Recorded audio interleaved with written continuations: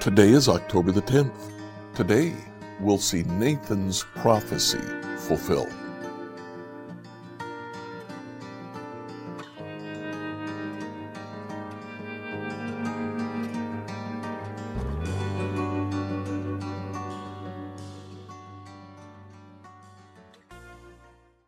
In reading through the Bible in a year, I'd like you to read 2 Samuel chapters 13 to 18. Now, we finished last week looking at David having raped the wife of his best friend, killing his best friend, taking Bathsheba as his wife.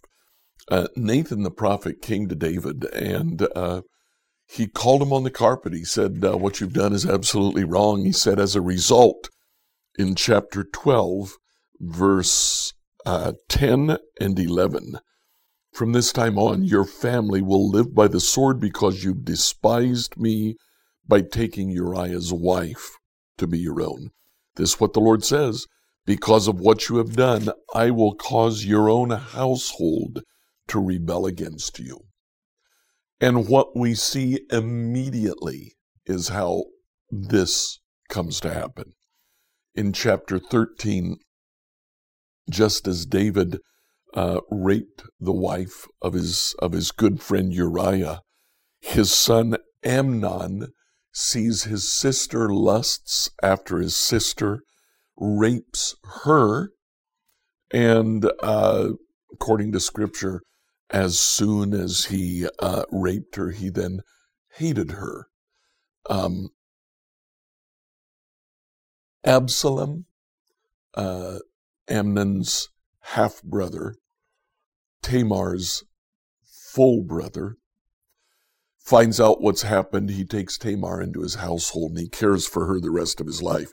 But Tamar was she was devastated. She lived the rest of her life under Absalom's care. In chapter 13, at the end of the chapter, Absalom prepares a feast, invites his brothers, and there, in front of his other brothers, he kills Amnon. Absalom has to flee.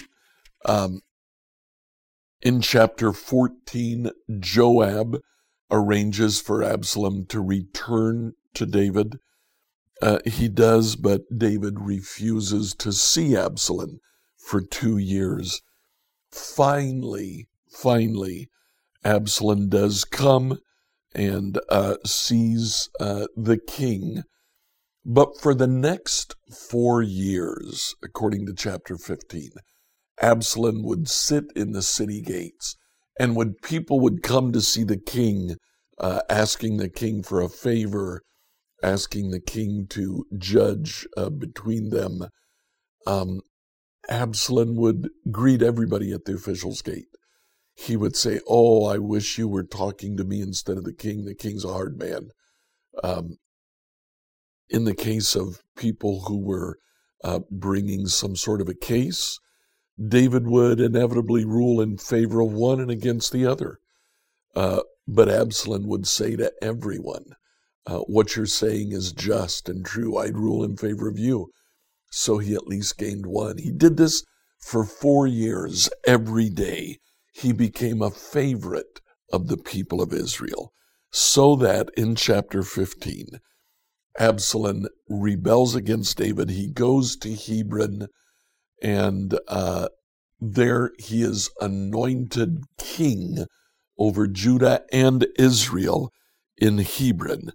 David hears about it, and David actually flees. Now, the priests take the Ark of the Covenant to take it out of the temple, out of the tabernacle that was still in Jerusalem. David said, no, go back. If God is for me, I'll see it again. If not, it doesn't matter what you would do. And then David sends his counselor, Hushai, to go back to Jerusalem, wait for Absalom to arrive from Hebron, and to kind of be a double agent for David. Chapter 16, you begin to see who David's friends are and who his enemies are. Ziba arrives. Ziba is Mephibosheth's servant, and Ziba comes with food for David, a friend. Shimei curses David, an enemy. Absalom takes Ahithophel as his primary counselor, and in chapter 17, we see the difference between Ahithophel and Hushai. Ahithophel tells Absalom, "Go now, strike while the iron's hot. David is disorganized.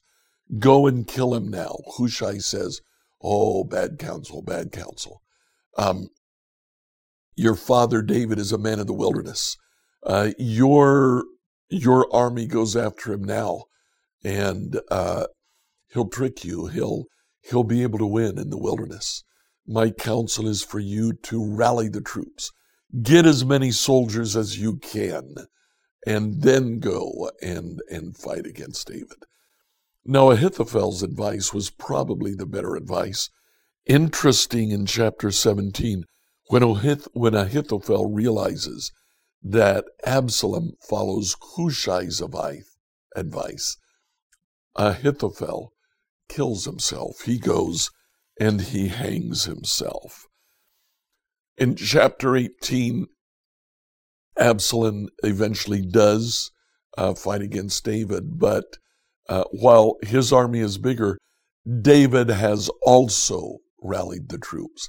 Now, it's interesting, most of the troops that comes to David's aid are actually alliances that he's formed with other nations outside of Israel. It may be that they see a chance to divide Israel, to strike against Israel by helping David. They do. David's army is the better prepared, and against Absalom's army, Absalom begins to lose. Absalom is killed in the battle, and David then begins to mourn. Do you see how Nathan's prophecy is fulfilled? Not only that the sword will not depart from David's household, but those of his own household will rise up in rebellion against him. Sin has consequences. Even though we're forgiven of the sin, consequences usually are still carried out. Like, follow, and subscribe to this devotional on whatever platform you use to listen to it. Email your questions to us at questions@becomehope.com. Tomorrow, we'll see how David rebuilds his kingdom.